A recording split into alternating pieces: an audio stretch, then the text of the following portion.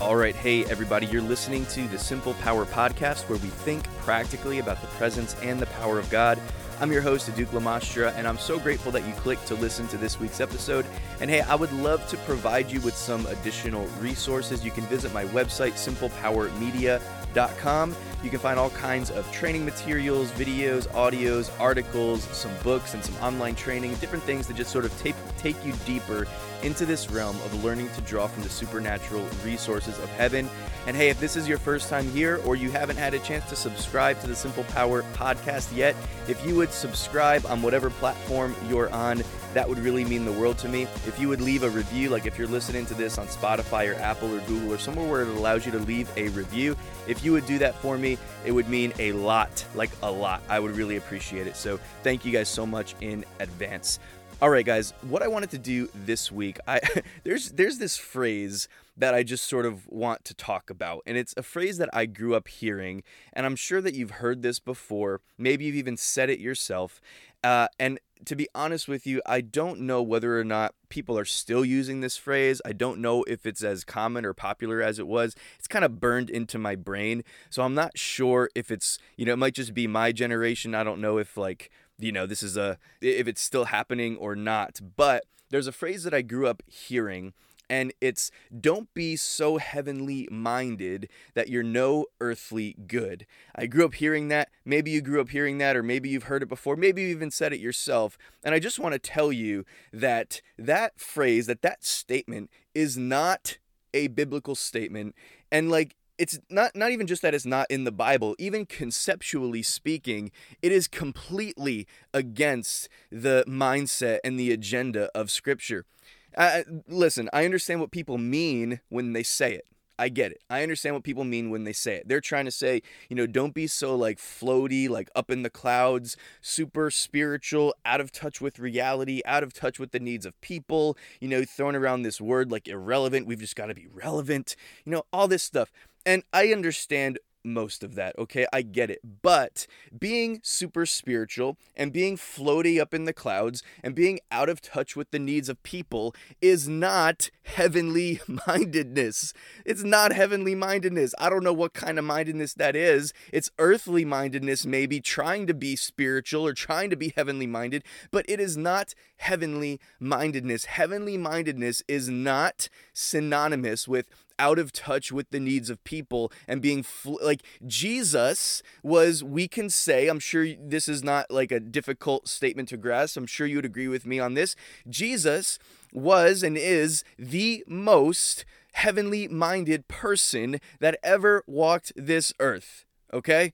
He was by far the most heavenly minded individual this world has ever known.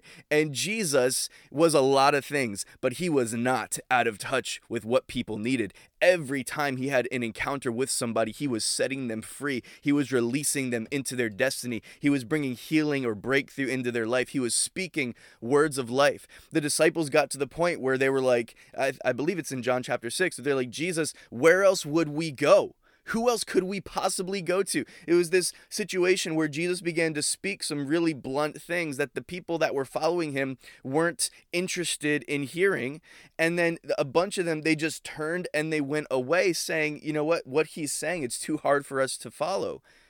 And the disciples, Jesus turns to the disciples and he's like, do you guys want to go also? And they're like, listen, where else would we go? To whom else could we go? Only you have the words of life. Jesus has the words of life. He was so heavenly minded. He even said in John chapter 5 verse 19 that he only did what he saw his Father do. That is the definition of being heavenly minded. It's being led through life, directed by the authority of heaven, by the authority of the Father, according to the heart of the Father. That's what heavenly mindedness is. And Jesus was not out of touch with reality. He was not out of touch with the needs of people.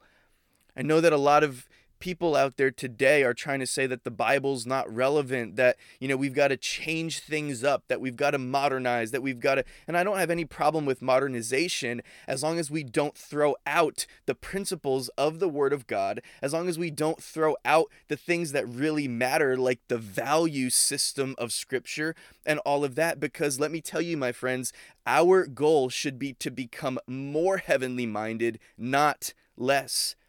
I promise you, the world around you does not need you to become more earthly minded. Every problem that we have facing us on this planet today is not because people were heavenly minded making decisions. It's because of earthly minded thinking that we have the problems that we have today. All right, if you want to go all the way back to the very beginning on this, we can.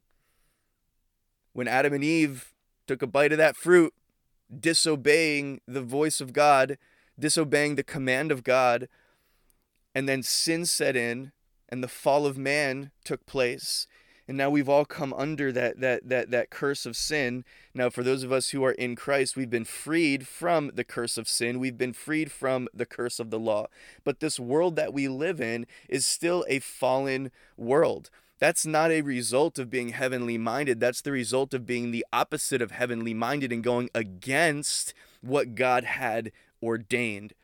And so this world around you does not need you to become less heavenly minded so that you can be earthly good. No, the best earthly good that you can do is to become as heavenly minded as possible, because again, heavenly mindedness does not mean out of touch with the needs of people. It doesn't mean out of touch with society. Heavenly mindedness is intensely focused on the needs of people. Heavenly mindedness is intensely focused on what people and what society needs, because it's about breakthrough. It's about breakthrough. It's about his kingdom come to earth. His kingdom and his will be done on earth as it is in heaven. How can we establish his kingdom, or how can we be a part of the process, this relational process of partnering with the heart of God to see his kingdom established on earth as it is in heaven, if we're not even being heavenly minded in the first place? Let me tell you, it is not possible. It's just not possible. We have to be heavenly minded. Let me give you some scripture. Colossians chapter 3, the first 3 verses, it's like one of my favorite portions of scripture. Colossians chapter 3, verse 1 says, "If then you were raised with Christ," which if you are born again, you were raised with Christ, "seek those things which are above." Hold on a second. I'm supposed to actually seek those things which are above, not those things that are on the earth, where Christ is sitting at the right hand of God. Verse 2. This is the main point here. Set your mind. We're talking about mindedness, heavenly mindedness versus earthly mindedness. Set your mind on things above, not on things on the earth. For you died, and your life is hidden with Christ in God. We died in Christ. We died to the earthly minded way of living. We have. Because we have been raised to life with Christ. And if we've been raised to life with Christ, that means then that we should set our mind on things above, not on things on the earth. When we set our mind on things on the earth, the best that we can do is come up with man's wisdom and come up with earthly solutions. And what this world needs right now is not more earthly solutions. We need kingdom solutions. We need heavenly minded solutions. You know, a lot of people look at the church today and they have this idea that the church is irrelevant. And a lot of people look at the church today and they have this idea that the church is just this like religious association, this religious organization.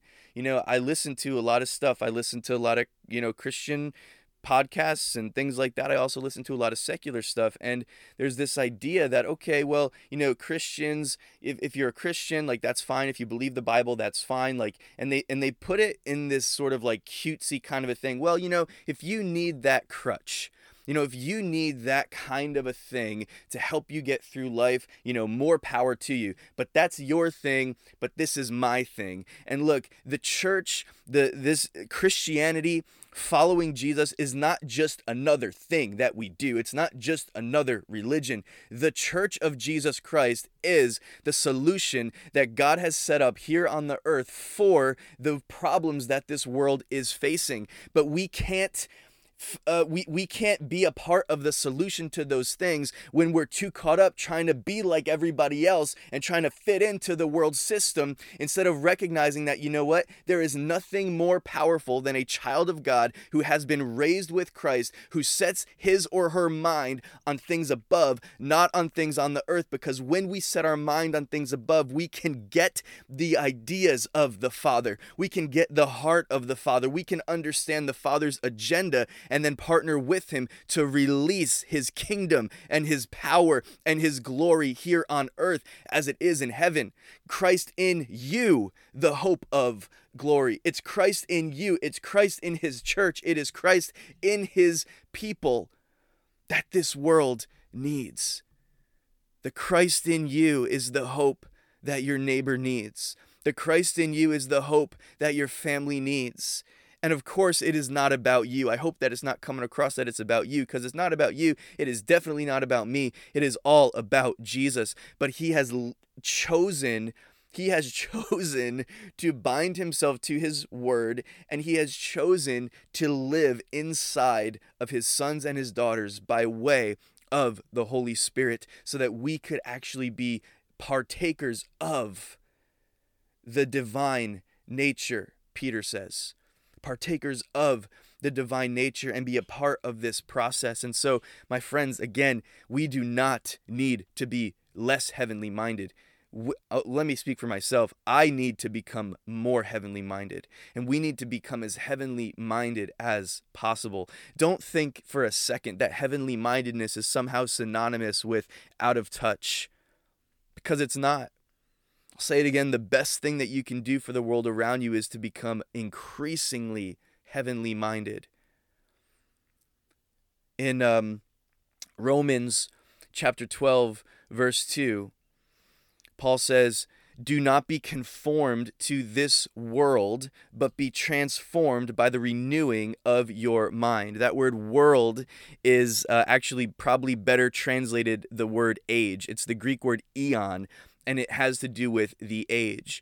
When the Bible says that Satan is the god of this world, that word world is the same word from Romans chapter 12, verse 2, eon, or age. Satan is not the god of this earth, because Psalm says that the earth is the Lord's and the fullness thereof, and even all of the people who dwell therein. Everything here belongs to God. The earth is the Lord's, but the devil is the god of this age, or a better way to say that for understanding would be this present world system, the philosophies of this world, the philosophy of this age. And if you pay attention, you'll understand that the devil really operates in the realm of thoughts. He tries to grab a hold of people's thought life through lies, through manipulation, through fear. And he tries to grab a hold of the thoughts of people, because when you control the thoughts of people, you can control the behaviors of people. I mean, just look at the media. Just look around you at the media. That's what everybody tries to do. They try to control the way of thinking of the masses of people, because if you can control the way that people think, you can control the decisions that they make. You can control, to a certain extent, the things that they buy. You can control the fear factor. You can control all of that when you get a hold of the thoughts. This is why becoming heavenly minded is so important. So again, Paul says, do not be conformed to this world. Don't be conformed to this world, to the way of thinking of this world, of this present age. Don't think like that. But he says, don't be conformed to this world, but be transformed by the renewing of your mind. When your mind is renewed, when you become more like Christ, the Bible says we have the mind of Christ, but we need to learn to operate in the mind of Christ, meaning that we have to allow our minds to be renewed, because as our minds are renewed, listen again, be transformed by the renewing of your mind. That word transformed is the Greek word metamorpho, which you can hear the word metamorphosis within that word metamorpho. That's where metamorphosis comes from. It's that transformation process. It's what once was looks nothing like what is now. And that's what happens to you when you become more heavenly minded. You are transformed from the inside out. It's literally to become other. That's how drastic the transformation is. And that's what happens when we set our minds on things above, not on things on the earth, because we've been raised with Christ, because we've died to the principles of this world, because we've died to sin, but we've been raised to life in Christ Jesus. And therefore, we should set our mind on things above, not on things on the earth. It's not about becoming more earthly minded so that we can be more relevant to people. No. The best thing that you can do to be relevant to the needs of people, to be in touch with the needs of people, to be more available to the needs of people around you, is to become as in touch with the heavenly realm, with Jesus, with the way that he thinks, with the mind of Christ, with the renewing of your mind, to have your mind renewed day by day by day by day. How do you do that? By focusing on the value system of Scripture, by focusing on what God is saying and what God is doing, by getting into his word, by spending time in worship, by spending time in prayer. I'm not talking about anything that's like crazy. I'm not talking about anything that's like so deep, you're profound spiritual. I'm talking about the basic stuff that you already know to do. But it's a matter of setting our mind on the things above, not focusing on what's necessarily in front of us in the natural right now.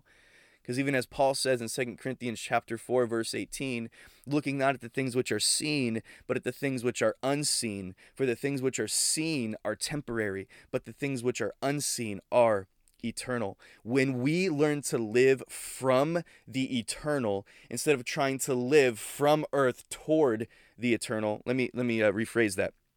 When we try to live from earth to heaven, we only get a piece of the puzzle. But when we recognize that we have actually already died to sin and we've already been raised to life with Christ, like you understand that that's already happened. That has already happened, that you died to sin, but you have been raised to life with Christ. You have already resurrected with Jesus Christ.